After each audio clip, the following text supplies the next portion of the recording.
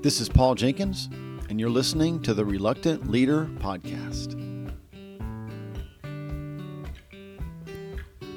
Now, I believe two things are true. One, everyone leads someone. And two, no one really feels qualified to lead anyone. So maybe you feel overlooked, unqualified, invisible. But the good news is, in the Bible and in life, the most qualified aren't always the most obvious. It's our 20th episode, and to commemorate this crazy idea of launching a podcast and putting in effort and work, I thought we could take some time today and just dive into what it looks like to rest. That's right. Let's talk a little bit about Sabbath and how it can help you be a better leader. So it's kind of a nice afternoon. It's mid-50s. This morning it was low 20s, ice everywhere. It was cold, but now it's warmed up a little bit. And I'm sitting here in the man cave. Literally, it sounds like I'm in a cave. Sebastian, our daughter's cat, I've opened up the window. He's hanging out in the window. You might hear him make an appearance on the podcast later if he starts meowing really loudly. But I thought I would just take a moment and talk with you about something I shared last night with our ministry team at church. One of the values that we have at church is that we value ministry training, expect each member to discover and use their spiritual gifts free from the fear of failure. Now, what I share with them, if you're looking for scripture, these are based in 1 Corinthians 12, verses 1 through 11, and Ephesians 4, 11 through 16. But I highlight those words, discover and use. And I think this is really critical for us as leaders. Discovering our gifts takes work. To discover your spiritual gifts, it takes effort, it takes work. And that's why the rhythm of Sabbath is so important. See, we work from rest, not for rest. Now, follow this timeline. On the sixth day, the Bible says that God made and created mankind. And on the sixth day, God told mankind to be fruitful, to increase, to fill the earth, to subdue the earth, and to rule the earth. Now, if I was to take all those five things and ask you to summarize that as in one word, what does that sound like? I mean, it sounds like work, right? It sounds like a lot of things to do. And the day after that, on the seventh day, the Bible says that God rested.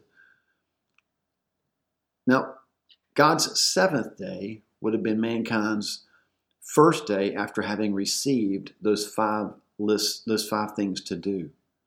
Which means on man's literal first day, the first day after receiving a list of things to do, man rested. I love how John Mark Comer puts this. He says, the opposite of work isn't rest, it's sleep. Work and rest are friends, not enemies. They are a bride and groom who come together to make a full, well-rounded life. We work from rest, not for rest. So God said to mankind, look, I need you to do a lot of things. I'm commanding you to do a lot of things, but before you do them, I need you to take a break. I need you to rest so that you can work from rest, not for it. If you've ever said, man, I just am so tired, I need to get a vacation. Sometimes we are working to get rest instead of working from a rested place. Discovering our gifts takes work, so we've got to figure out this rhythm of Sabbath. And using our gifts, y'all, takes grace. And that's why the reality of family is so important. We need a rhythm of Sabbath, but we also need the reality of family because we minister from acceptance, not for acceptance. In John 13, verse 10, Jesus actually said to the disciples, every one of the disciples, all of them that would betray him, deny him, or abandon him, he said, you're already clean. Translation, you're already in the family. I know he said, except for one of you. He knew what Judas was going to do, but he knew that even the other 11 who were going to abandon him, deny him, they were already clean. They were already in the family. We have nothing to prove because our worth was settled by Jesus at the cross. 1 Corinthians 6:20 says this, we have been bought with a price, a high price. And from that place of acceptance, from that place of worth, we begin to use our gifts. The work comes from a place of completed and complete acceptance. So when we preach and minister and teach and love and plan and work, we do all of that from a place free from the fear of failure. And let me ask you this question, leaders, how does this impact how we receive feedback? Well, it doesn't have to cut us deep into the core, right? Because we know we're rested, we know that we're accepted, and from that place we can receive feedback. How does knowing this help us train up other leaders? Well, we use them, we schedule them, we allow them to grow in their gifting, and we also make sure that they know that they can grow in their gifting again.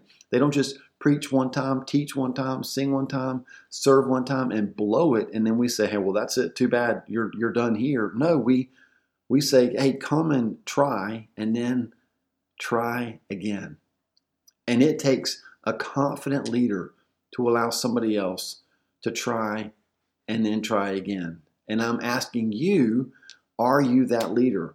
And you'll never be that leader if you're not discovering the rhythm of Sabbath and if you're not ministering from the reality of family. Sabbath and family allows us to work from rest and minister from acceptance. I believe that this can transform the way not only that we minister to other people, but also the way that we raise up and train and equip and empower future leaders. I pray this blesses you. I ask that you share it. Man, like, subscribe, all the things so that people can hear more about this podcast. I hope you have a fantastic rest of your day.